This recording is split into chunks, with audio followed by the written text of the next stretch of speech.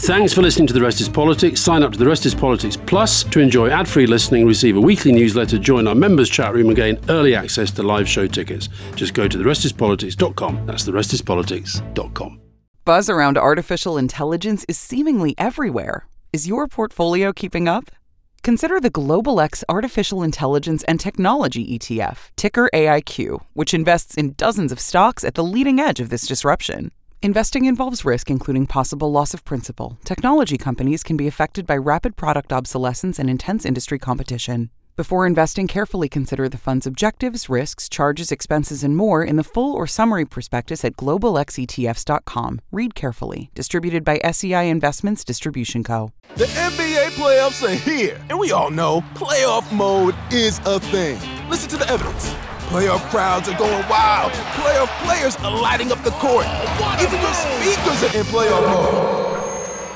Okay, we'll take it down a notch, but just a notch, because this is the Turn It Up to 11 NBA playoffs. Playoff mode is clearly a thing. The NBA playoffs presented by Google Pixel continue on ABC, ESPN, TNT, and NBA TV.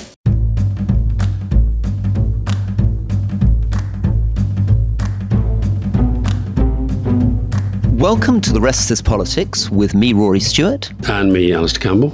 And a lot to cover this week. We are just a year since Liz Truss's shambolic mini-budget, and she's been out making speeches justifying what she did to the British economy and to politics a year ago. We get a chance to dig into that a bit.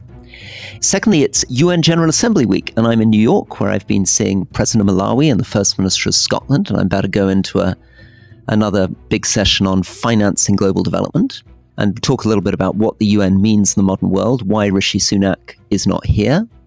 And thirdly, we're going to talk about something that you wanted us to look at more seriously, which is the way in which Vladimir Putin deliberately got Europe hooked on Russian energy and used that as a way of trying to control European politics and issues like Russia, Ukraine. And finally, we were going to look at Libya after the terrible tragedy of the flooding and look back at what's happened over the last 10 years in Libya. But first, Alistair, Liz Truss mini-budget. Well, I don't know whether to laugh or cry at watching her yesterday and watching the news channels present it as some major event. She and Boris Johnson vie for the title of worst prime minister in history. A year ago, as a result of the policies that she was defending yesterday, mortgage rates went up by a third. Mortgage approvals fell by roughly the same amount. House prices went down. Now, there are some people who would argue that was a good thing, but they wouldn't, the Tories wouldn't. And the 10-year gilt yields more than doubled, which raised the cost of public borrowing. So the truth is, we're still paying a price. And I think for her to come along, make a little joke about how this September is a lot less stressful than last September, but then do this thing that Trump does, that Johnson does, that actually we're seeing Russell Brand do at the moment, which is essentially just cast around for blame. They're all victims of a conspiracy. It's all somebody else's fault. She was back attacking the civil service. I was at the football Burnley game last night, but Fiona was watching Laura Kuenssberg's programme on the State of Chaos, I think it's called, and saying that it was just full of civil servants who'd been trying to make sense of the utter chaos that was being imposed upon them by the politicians, and also reaching the judgment that it's even worse than we thought. So I just think from both Johnson and Truss, the less we hear of them in the future, the better. Interestingly, by the way, not a single Conservative MP was there. Farage was there. The ludicrous David Frost was there. But, you know, she wrecked the economy. Her arrogance, her utter vaingloriousness was on full display yesterday. And look, you know better than I do. You've written about it in your book. I begin to worry about what goes on inside her head. Yeah, it's amazing. So the speech, which people who are really geeky, we can put into the newsletter, which she gave at the Institute of Government, is a kind of insight into a very strange worldview on the right of the Conservative Party. And their worldview is she thinks there's been 25 years of economic consensus, which has led to stagnation. So most of us think that actually the problem of the last 25, 30 years is that we pushed ahead with neo-Thatcherite economics, which were applied in a way that deepened inequalities between citizens, deepened inequalities between regions, deepened inequalities between countries, led to stagnant incomes, led to the erosion of our manufacturing base. And in a way, the 2008 financial crisis was the chickens coming home to roost. And we need now to have the kind of economic policy that Biden's looking at the US, which is to have much more thoughtful industrial strategy. It's a good chance maybe to plug the fantastic interview, I think, that we were lucky enough to be able to do with Andy Burnham and Andy Street from Manchester and the West Midlands, where they really are making a powerful case for how they're going to be able to turn around industrial strategy by leading it locally.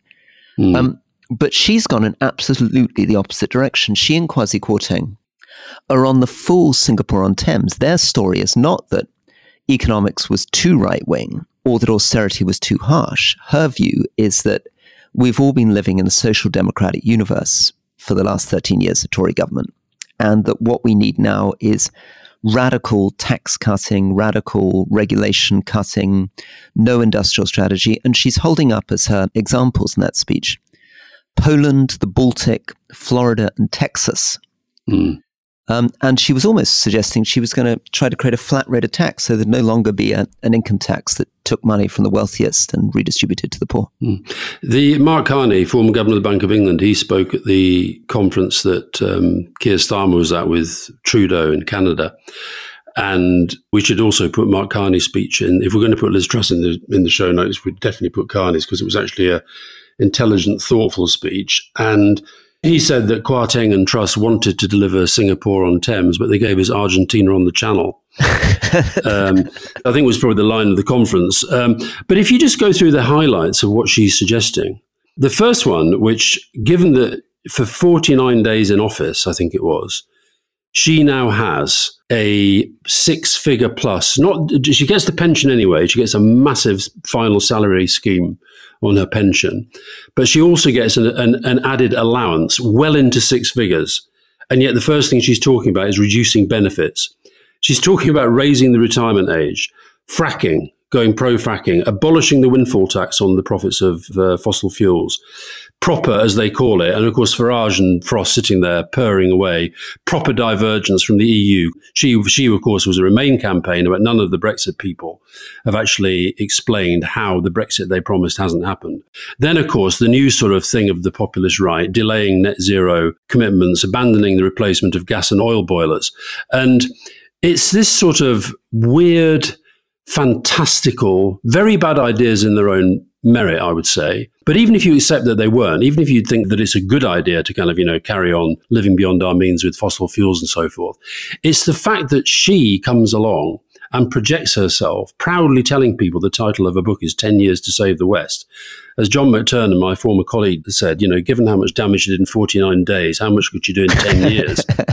I hate using the language of mental health in this, but it's absolutely, completely stark staring mad. It's very weird, isn't it? And just to take people back a year to that moment, it was a fascinating political moment. One of the interesting things is that she had promised during the race, when she was running against Rishi Sunak, to do a lot of these things. So she'd promised to stop the rising corporation tax, to cut income taxes, to reverse national insurance increases. So I guess that she and Kwasi Kwarteng felt that the markets would have already factored in the promises she'd made during the race. What she added to it was just cutting the top rate of tax from 45 to 40, which in fiscal terms, financial terms, was a relatively small thing. But what seems to have happened is a sense of total lack of credibility. I mean, so much about the markets, and I think this is going to be key when Keir Starmer becomes Prime Minister, is about projecting confidence. It's not about exactly how much you're borrowing or exactly how much you're reducing taxes or increasing them. It's about whether or not you're conveying a sense of predictability. And I guess it was sacking senior civil servants, not getting the Office of Budget Responsibility to assess what she'd done, not informing the Bank of England. A general sense that people just couldn't trust the institutions of British government. Yeah, but that's what's right at the heart of this whole thing, is that they're the people they're now blaming. Dominic Cummings with his blob, her again yesterday attacking civil servants, that they were against her. And the idea, I can get how somebody like Russell Brand, who, even though he's got millions of followers, but you can see why, because he's edgy and he's different and all that, you can see why he says to himself, oh, I'm the victim of some sort of conspiracy, even though it's complete nonsense. But to rise to become the Prime Minister of one of the 5 United Nations Security Council permanent representatives and say that you failed because of a conspiracy against you, it was actually a conspiracy that put her in there in the first place. I just think this is a really dangerous thing. It's why I do think it's worth just briefly reflecting on the Russell Brand thing, because, you know, the ability that people have now, Cold War Steve, I don't know if you follow Cold War Steve on social media. You shared an amazing image that he put together. Yeah. It was basically Russell Brand, we have to be careful here, but Russell Brand essentially wearing Jimmy Savile's tracksuit in Kim Jong-un's car as he's surrounded by these dark-suited bodyguards who include Elon Musk, Dan Wootton, and we know, there's been a lot of stuff about sexual allegations regarding him, which of course are a terrible conspiracy against him by the deep state. This woman, Beverly Turner, who, to be fair to Andrew Pierce, something I very rarely say, he absolutely took her apart for her deciding on the basis of having followed Russell Brand on social media for years that he's a hero. And, I have a lot of criticisms of the newspapers and of the media more generally, but I can tell when an investigation is being properly, rigorously done and properly, rigorously legaled, and that is one of them. Just on that, how many of these investigations take place? I mean, it must be incredibly expensive. How does the editor make a decision? Because I guess you need a lot of journalists not working on other stuff. You need a lot of time. Did you get involved in long-form investigations when you were a journalist? Yeah, and I mean, look, I often talk about Harry Evans, who was a great editor. Look, I think I'm not giving the Sunday Times a free pass here at all. I think they are, part of a lot of that's gone wrong with our media. But I think what good journalism does need is an editor who will say, if you think this is a serious story and you think it's worth pursuing it, you have time. My best friend on the Daily Mirror, a guy called John Merritt, some years he would only write 3 or 4 stories because he was working on them for months.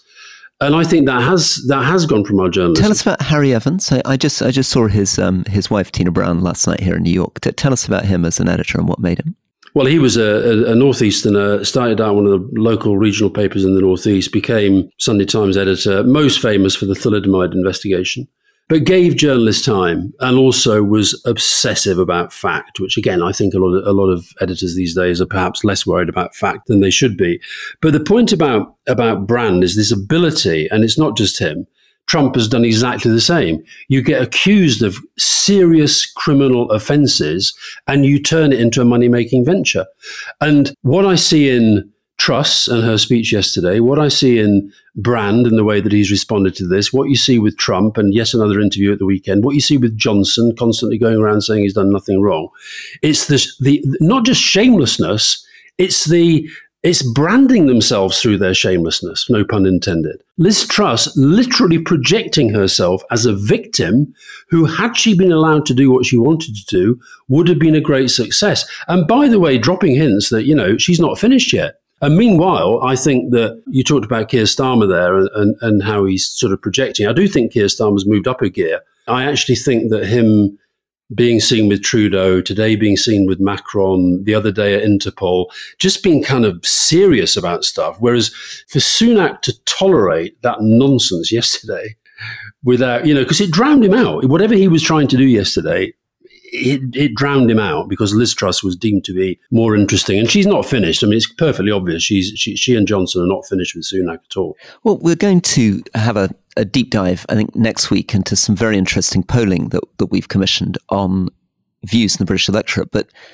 one thing I think that Keir Starmer needs huge credit for is that he's come out with a very clear policy now on migration. And what he said is something that we discussed in the podcast 3-4 weeks ago, is that he's essentially talked about coming to a proper agreement with France to say that people claiming asylum in France, we will be able to take a proportion, but in an orderly way based on need. And that in return, we will return the boats back to France, which are very dangerous, which are often bringing a very random collection of people who aren't necessarily there on the basis of need, all of them, and who are risking their lives to make the crossing. And I think it's the first leader really in Europe that's come up with a clear way of balancing our moral obligations towards migrants, demonstrating that we care about, women judges facing persecution from the Taliban or people who are at risk of their lives in Somalia, while at the same time addressing what is clearly an impossible situation with these boat crossings. I think I told you I was at the National Housing Federation the other day, and Rachel Maclean, who is the 15th housing minister since 2010, by the way, 15.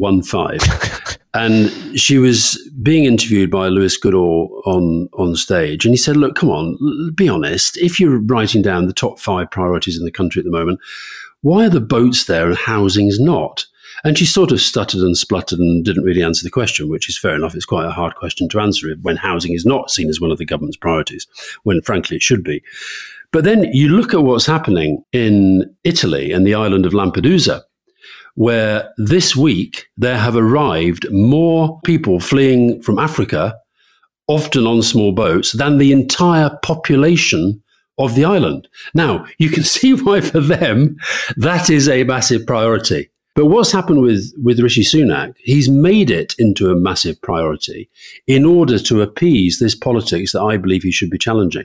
And I'm going to put you on the spot now because last week we were in Edinburgh and Bath. And one of my favourite questions in Bath was when somebody said, he had an amazing name, McSpravitt or something. And he said, if I was put in charge of the Conservative strategy, what would it be? And you were asked if you were to project why people should vote Labour, why people should back Labour now. Now, I didn't do a very good job, so there's no point wasting time on what I said. Well, if you're going to ask me to do the Labour defence, I'll ask you to do the Conservative defence. Otherwise, it becomes a bit weird. Okay, well, all I said was that I think Rishi Sunak, what he should have done, and it may be too late, but I think it's where the strategy should be rooted, he should have, when he took over, said, I am going genuinely to be a departure from the Johnson Truss politics and era. And when I say professionalism, accountability, integrity, that is what I mean, and that's what I'm going to do. Instead of which, first thing, he just lets them pack the House of Lords with their mates. He doesn't really crack down on lots of different examples of lack of integrity, etc., etc. But I think he needed that clean break from the past, and he hasn't done it, and that's why I think he's now a prisoner of the right.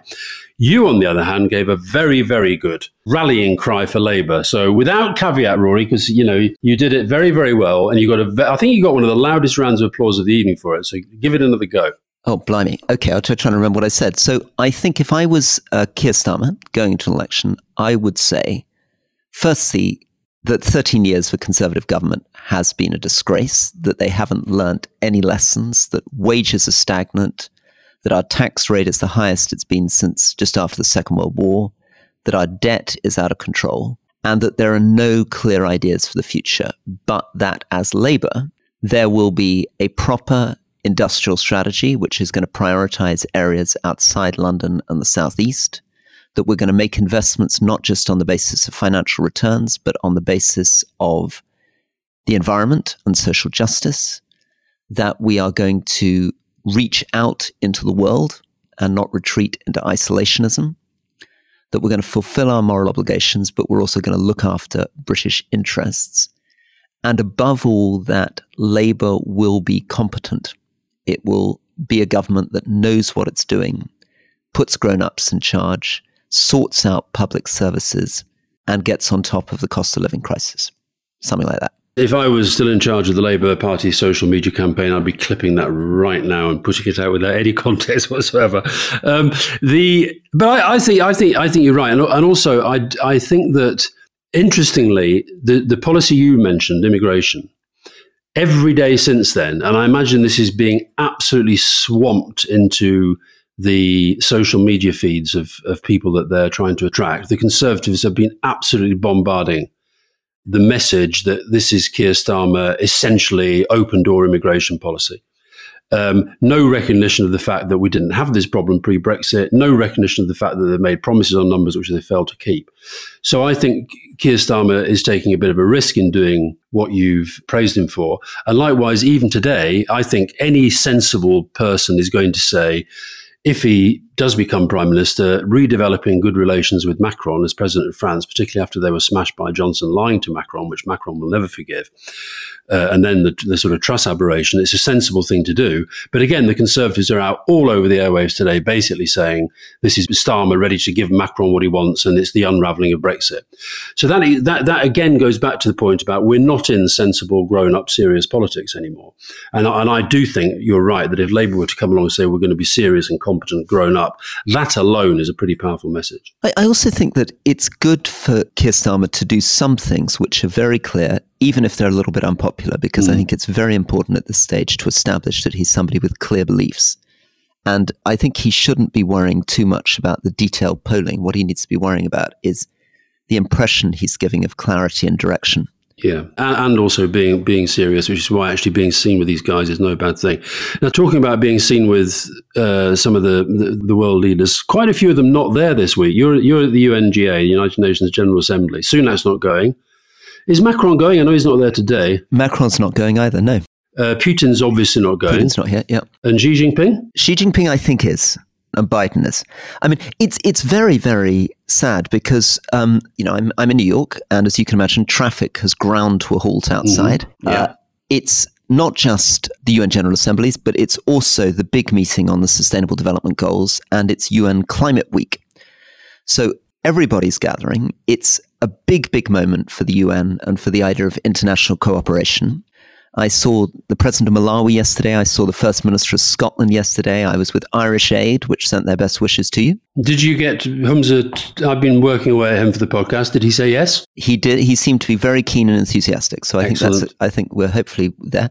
And actually, I was very struck by what Scotland and Ireland are doing in the ways in which they're showing leadership, particularly, and we don't talk enough about climate, but particularly around the issue of loss and damage and reparations. Because one of the challenges with climate money is balancing two very different things. One of them is the technological transition to cleaner forms of energy, which often means that the money's going into the polluting countries, and the polluting countries tend to be slightly wealthier, middle-income, upper-middle-income countries.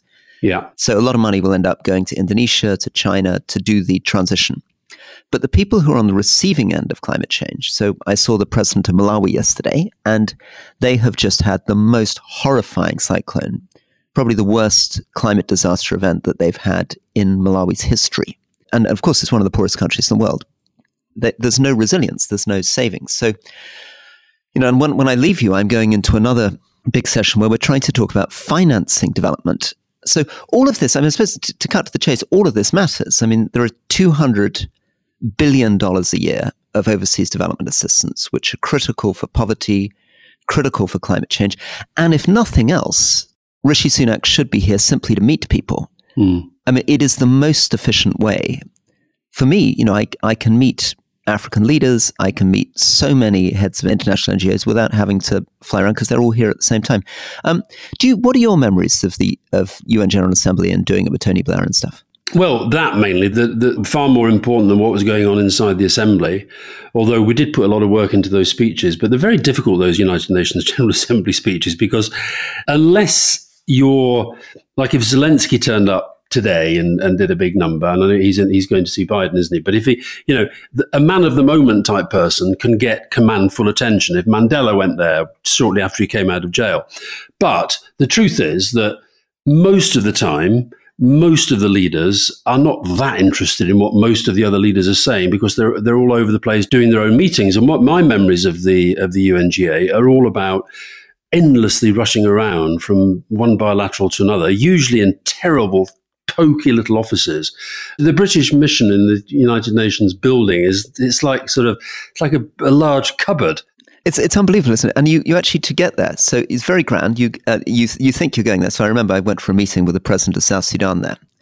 And you literally walk as though you're at the back of a theatre down these sort of fire escape panels and strange walls. And then you end up at this thing where you've got the British flag sort of propped up rather precariously next to the flag of the other country. And you sit and have your photographs taken. Yeah, it's bizarre. I can remember there were times, for example, when the Northern Ireland stuff was very, very difficult, when, you might, obviously the Americans are important the whole time, but there are other countries that you just want to to bring in and to be aware and to have them express support and so forth. And you can get through an awful lot of work. That's why I agree with you. I think it's a mistake for Sunak not to go there. I can't quite understand why he wouldn't, unless he was. I think was it last year that he went and there was very scant interest in his speech. Maybe at the back of his mind there's just this worry that Britain is not seen as the big cheese that it was. But I'm pleased with what you're saying about Scotland and Ireland, because I think that what they understand, what smaller countries understand, is the importance of soft power. And you can generate that at these gatherings. On the Sustainable Development Goals, by the way, if you haven't seen it already, do you know the famous Al Pacino halftime talk? He's a coach in this fantastic film, and it's called Any Given Sunday, and he's doing this halftime team talk. And honestly, you don't have to love sport to have the hair on your neck standing up. And Richard Curtis, who's obviously, I'm assuming Richard Curtis is involved in this film because it's a beautiful piece of film. So they're using Al Pacino's halftime team talk to do a halftime team talk about the Sustainable Development Goals and how we're nowhere near where we need to be. And sort of calling on the world again. But, you were making the point, there's not that much coverage about what's happening there. It is very sad. And I'm feeling a bit guilty because I kind of slightly sort of bounced it in as a topic because I happen to be here. But I think one of the reasons that I've sort of bounced you with the topic is I don't think the UK press has been focusing on it very much. And as you say, it's important. I mean, we are at the half point for the Sustainable Development Goals. They're meant to be delivered by 2030. And one of them is ending global extreme poverty. And we've talked a lot about that, and I'm doing sessions here on this. But the truth of the matter is that there are over 700 million people living on less than $2.15 a day now. The number of people in extreme poverty in Africa has gone from 170 million in 1980 to 470 million today. And we are not remotely on track. And there is a sense that many of the things that used to make it possible are falling away. Including, by the way, the power of the UN. Including the power of the UN. So one of the things we're trying to push here is setting up a global fund to address extreme poverty. There have been these global funds on vaccination, on addressing AIDS, on addressing HIV, malaria. But what I think we now need is to bring a global fund together that actually puts addressing extreme poverty at the center. Start mobilizing some of the big money around it. And of course, given my Give Directly links, I'd love to see much more of that going in unconditional cash transfers. But this is a place where this should be discussed.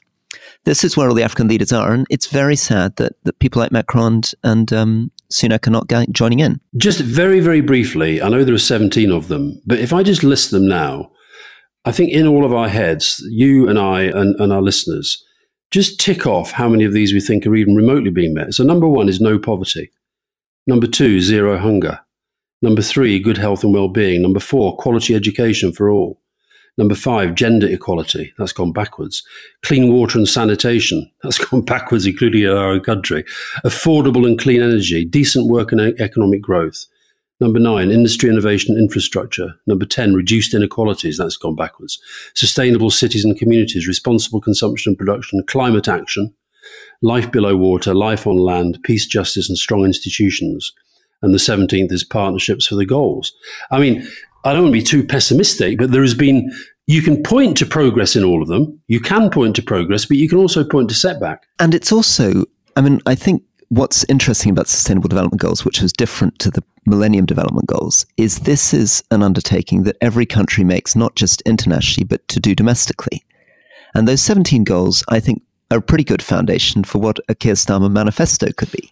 Right? Those are things that we should be caring about, not just internationally, but within Britain. And they're also, to loop back to your comment about Liz Truss, the sort of things that she's attacking implicitly in her speech. Absolutely. She, I think, would turn green at the idea of signing up to Sustainable Development Goals as a way of thinking about development. But it's very, very sad that we came together just over 7 years ago around a set of goals which I think reflect good ethical insights, good ideas about where the real threats of our planet. I'm very pleased you read them out, actually, because it's a real reminder of what we ought to care about and how much we're failing. But the thing that's eroded it is nationalism, populism, America first, that approach. If you have that approach country by country, you're never going to have the international cooperation you need to meet something as big as the objectives that were set out, which, as you say, when they were agreed, there was a sense of optimism that they could be. Yeah, well, much more to discuss, but thank you. Shall we take our break? Take a break. The NBA playoffs are here, and we all know playoff mode is a thing. Listen to the evidence. Playoff crowds are going wild. Playoff players are lighting up the court. Even your speakers are in playoff mode. Okay, we'll take it down a notch, but just a notch, because this is the turn it up to 11 NBA playoffs. Playoff mode is clearly a thing. The NBA playoffs presented by Google Pixel continue on ABC, ESPN, TNT, and NBA TV. Welcome to the Canva guided meditation for stress at work. Impending deadline? Generate Canva presentations in seconds. So fast. Brainstorm got too big? Summarize with AI in a click. Writer's block? Release with Canva Magic Write. Magical. Stress less and save time at canva.com. Designed for work.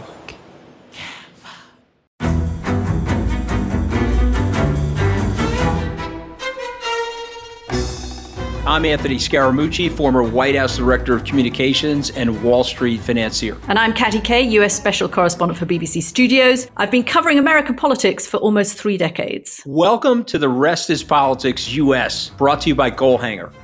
Go on, tell us, were those donations you made, like Obama in 2008, was that idealism? Were you hoping to get something out of these campaigns that would serve your own business interests, for example? So I think this will either make this podcast incredibly successful, Katty, or people will be horrified and they'll shut it off right now because I'm going to be very real with you. The Obama donation, I had gone to law school with President Obama. We were not classmates. I was a few years ahead of him. It was 2007. He was then Senator Obama. I had a check in my breast pocket. I went over to the senator. I said, Senator, you and I didn't really know each other in law school, but I'm about to hand you a big check. Can I lie to my friends and tell them that you and I knew each other in law school?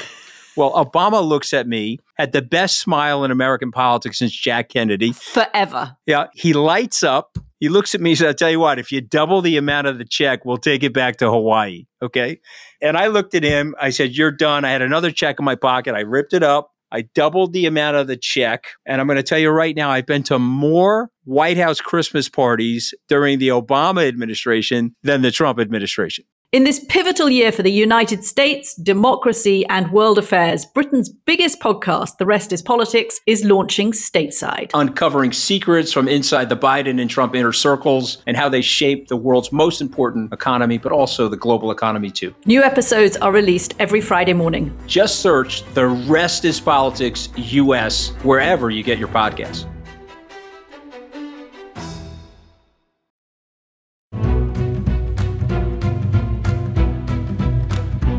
Welcome back to The Rest is Politics with me, Alistair Campbell. And me, Rory Stewart. And Rory, I really want to talk about Russia. And I know we've talked lots about Russia, but something very, very specific. It's about the way that Putin used energy policy as an incredibly successful strategic weapon. A friend of mine, French journalist, Marion van Rentegem, she's actually Belgian, but she works in France. She's worked for Le Monde. She's worked at Vanity Fair. She writes for L'Express now. But she also writes books, and she's written a book called Le Piège, The Trap. And it reads at times like a kind of political thriller. And the piège is a trap set by Putin. And the main character in the book is Nord Stream 1 and Nord Stream 2. And, you know, we've followed this story and we've talked about it before. But when you see it set out in a very clear timeline, interspersed with the investigation going on to bring it up to date and to who blew it up, which, you know, we can all have our guesses. But what is extraordinary is just how Putin literally targeted certain countries, certain politicians within those countries. You remember we talked when President Steinmeier, the German president, when Zelensky snubbed him, and we both said this was all a bit silly and a bit ridiculous and blah, blah, blah.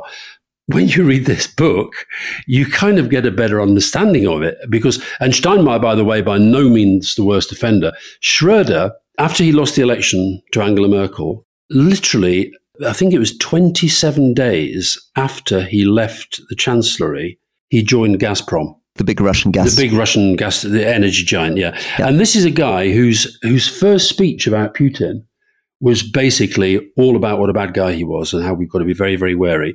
He then makes a visit to Moscow and he comes back and he's the biggest defender of Nord Stream 1 and 2. It is very strange, isn't it? I mean, Schroeder is such an interesting character. And I guess he's somebody that you would have known because he did represent something exciting. I mean, I think he was very much in the Clinton, Tony Blair tradition. He was somebody who transformed the German left, brought some very long-needed structural reforms into the German economy, deregulation, privatization, got German growth off the ground, laid the foundations for what became years of pretty successful, powerful German growth, which is now looking in a more difficult state.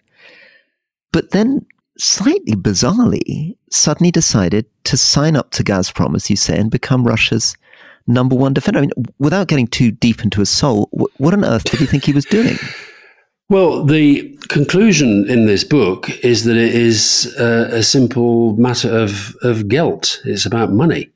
He's been very, very well remunerated for many, many years. And he's continued to give Putin political support, including in recent years. He was at the Russian embassy big shindig in Berlin. And also he was not alone. And the other thing to say about my friend Marianne is that she wrote a very, very, very sympathetic biography of Angela Merkel a while back. And she's quite close to Merkel. She knows Merkel and she interviewed her again for this book. But she's quite critical of Merkel because Merkel doesn't really call out what's going on. After that election, when Merkel was forced to go into a grand coalition with the Social Democrats and her leading Social Democrat figure was Sigmar Gabriel, he was another one who was pretty close to what was going on in Russia and pushing for this energy reliance. And she portrays him in the book, she portrays Putin as operating almost like a drug dealer who is getting his customers addicted, getting them hooked. And when you see the maps and you see how energy policy used to work, and it had to go through Ukraine, and the Ukrainians were warning the Germans throughout this period, once he gets Nord Stream 2, he's going to invade. They're sort of saying that in black and white. And not just the Germans, by the way. François Fillon, he's another one he was appointed prime minister by Sarkozy. So there's Putin thinking, well, I've got the German chancellor, I've got the French prime minister. They're basically on my side with what this book projects as one of, if not the single most important economic strategic building blocks of the invasion of Ukraine. You sent us kindly some notes and some thoughts from reading the book. And one of the things that struck me from what you'd read is that in 1970, when the contract was signed for the first major Russian-German pipeline, NATO was assured by the head of the gas department, Norbert Plesser, that Germany would never rely on Russia for even 10% of its gas supplies. By 2020, Russia supplied more than half of Germany's natural gas and about a third of all the oil that Germans burn to heat their homes, power factories and fuel vehicles. Yeah. I mean, Gary Kasparov, who I know quite well and I've talked to lots, and he always has this thing, he always gets very offended if people say, oh, Putin's like a chess player, he's always thinking of the next move. and Kasparov says, no, he's not a chess player, he's a poker player. He's always doubling down and eventually he'll kind of, he'll go bust. Now, but the point is, when you read this, I'm afraid the chess does feel much more relevant. So here's another one. This isn't in the book, but this is something I've read elsewhere this week. Before the invasion of Ukraine, 2% of Indian oil came from Russia. Do you know what it was this July? No. 40%. Unbelievable. This is in just 2 years. Yeah. And they've got in India, there are these refineries which are part Russian owned. So they're partly owned by Russians. So that these refineries are then refining crude oil and then selling it on. And it's presumably India's getting it very cheaply. I mean, that's the other advantage. In a sense, India and China have got Russia over a barrel. Because of the sanctions, they can get all this stuff much more cheaply. And also, there's been a price cap. There's a price cap of $60 a barrel. When the world price is closer to 100, so they're getting it nearly half price. Yeah. And then they're refining it and they're selling it on. And the amount of refined product, particularly diesel, that has gone from India to Germany has gone up 12-fold since the invasion. So, and the thing that I read estimated that Russia was making about $17 billion in oil exports last month. So it's not just that they're getting around sanctions because of the energy addiction. It's if you read the sanctions that were actually imposed, there's a paragraph, this is back in June 2022. A temporary exception is foreseen for imports of crude oil by pipeline into those EU member states that, due to their geographic situation, suffer from a specific dependence on Russian supply. Some of the African leaders I've been meeting have been complaining about this.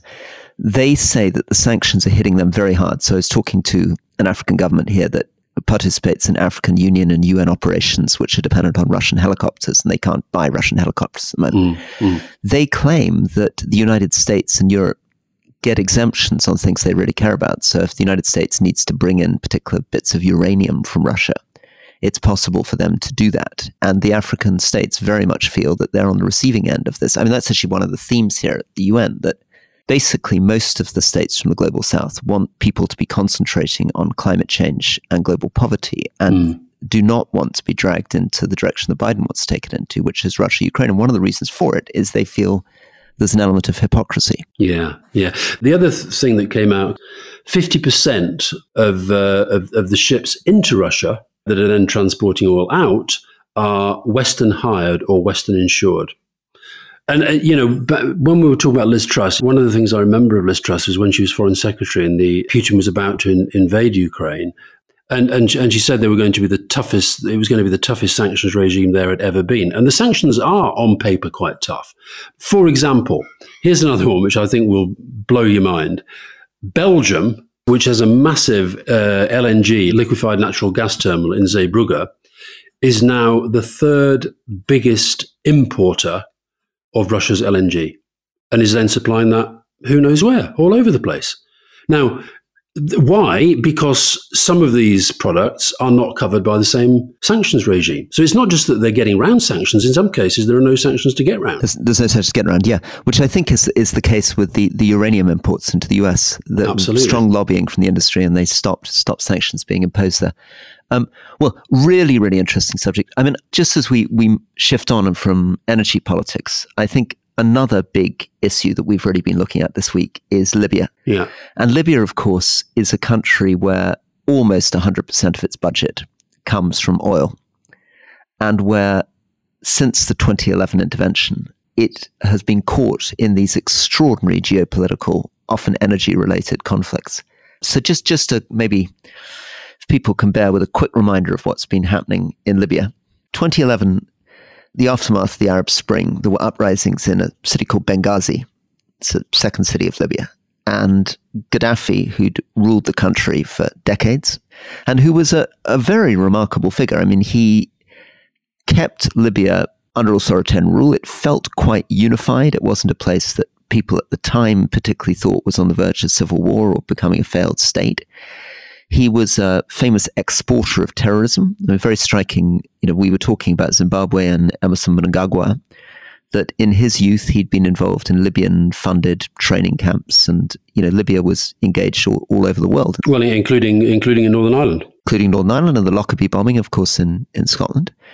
So Britain, France, the United States pushed for a no-fly zone to stop him flying planes over and bombing civilians, and very unusually, Russia and China abstain.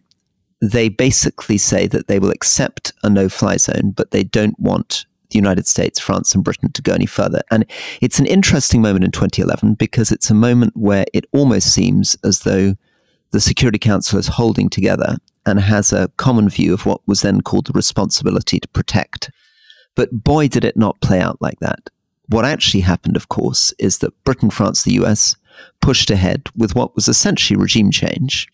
Russia and China were horrified and backed off and thought they'd been tricked, and that's been part of the many, many problems that have gone on in the international community since then. I turned up in Tripoli just after Gaddafi fell. I saw this new interim government. In fact, I arrived in Tripoli the day that he fell, and I saw this new interim government take over. I saw the extraordinary devastation. I went to his compounds. I saw dead bodies. I saw flattened buildings. But it was still a country which had a lot of oil, quite an educated population that felt that it was going to be able to hold together. And over the months and the couple of years that I visited, I was very struck by the idealism of Libyan civil society. But at the same time, I was also very conscious when people were being optimistic that you were beginning to see militia groups driving around with pickup trucks and heavy machine guns, some pretty nasty Islamist factions emerging. Fast forward a few years, and essentially Libya broke in two. You had a man called Field Marshal Hiftar out at one end of the country, and at the other end, the Tripoli government. Hiftar was backed, and this is where we get into what's happened as the US and Britain and others have withdrawn. Remember, Samantha Power talked about leading from behind. You actually end up in something that feels like, I don't know, the 19th century. So Hiftar was backed by the governments of the United Arab Emirates, by Egypt, and by Russia. And the Wagner Group ended up, our old friends, the Wagner Group ended up being on his side. And on the other side, you had Turkey and Qatar coming in behind the Tripoli government. And France flirting with Hiftar, Britain more disposed towards the Tripoli government. Some attempts at ceasefires, some attempts to bring it together, but essentially the country remains divided in two. And then you have, the reason we're talking about Libya in particular is because you've had this horrific flood. The storm's called Daniel. These storms always have to have a name these days. And 2 dams broke, and the people there, the death toll, very, very hard to calculate, but well into 5 figures it would seem now. And as you say, you've essentially got 2 governments in the same country. Now, I don't know what the official definition of a failed state is, but I think a country that is incapable of being governed by one government. And of course, the government in Tripoli has constantly been promising elections, which haven't happened.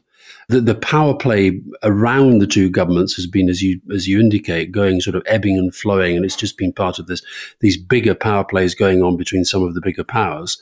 And in the middle of all this, sort of real human beings just get completely lost and forgotten. And even after this, for example, a guy called Saleh, who heads the parliament in the east, he visited the Derna, in the site of these terrible, terrible floods. And he basically said, no, there's no point blaming anybody. This is all God's will. God wills and acts. Don't say if only we'd done this or that, because this is just a natural catastrophe. So all you've got is this sense of, for the people, of utter helplessness because they don't have a government to turn to. Yeah, and it's horrifying inside Libya. I mean, it's been a real reminder of things, because, of course, it was tempting at the time to think that Gaddafi was the great existential threat to the region, funding terrorism in Ireland, funding terrorism up and down Africa. People really saw Gaddafi as a major threat. And one of the big things, of course, that Tony Blair did was to convince Gaddafi to give up his nuclear weapons. Is that a moment you remember? What was his sense of Gaddafi? What was his sense of encountering him? Well, I'd left by then, but I think it was 2004 that he sort of met him face to face in the Bedouin tent, surrounded by all the glamorous female bodyguards that Gaddafi insisted on having around him. But I do remember Tony, when he got back, he phoned me up and said, God, I wish you'd been there. You'd have absolutely loved it. I said, what do you mean? He says it was the weirdest meeting I've ever had in my life.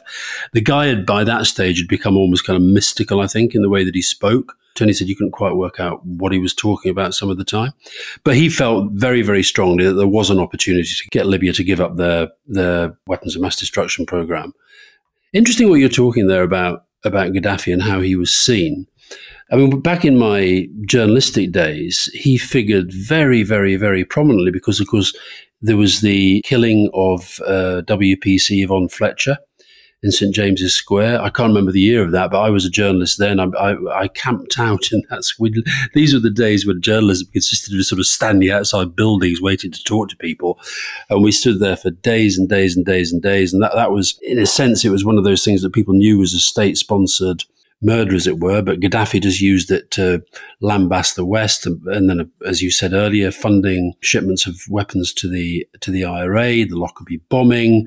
I can remember as well there were stories doing the rounds about Libya trying to infiltrate and support some of our trade unions. I mean, he was a real kind of, for the size of country that it was, a real sort of meddler in different parts of the world. But then, where I thought you were leading there, because this is an argument that used to get made to us about Saddam Hussein in Iraq, is that when you remove a dictator, you have to be very, very fearful of what follows. And a lot of the stories that we've been talking about in the Sahel, which is these countries on the edge of the Saharan desert, are related to Libya. It's weapons and often people flowing south from Libya. A lot of the armaments that Gaddafi accumulated and a lot of the arms that have been pumped into the civil war in Libya have found themselves flowing into Mali, Niger, Chad, have contributed to the rise of Islamist groups there, and have ultimately helped trigger these military coups that have brought down these governments. So the collapse of Libya is right at the center of a lot of these problems that we're looking at. There we go. Libya. I was at Nottingham Forest against Burnley last night, and there was a minute's silence for the victims of the floods in Libya and the earthquake in Morocco. And I have to say, it was very, very, very well observed. Good.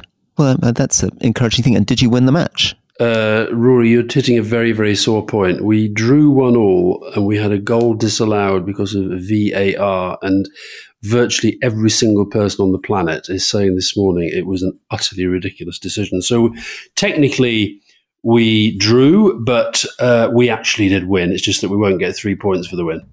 Very good. Okay, well, better luck next time. See you soon. Bye-bye. Thank you very much.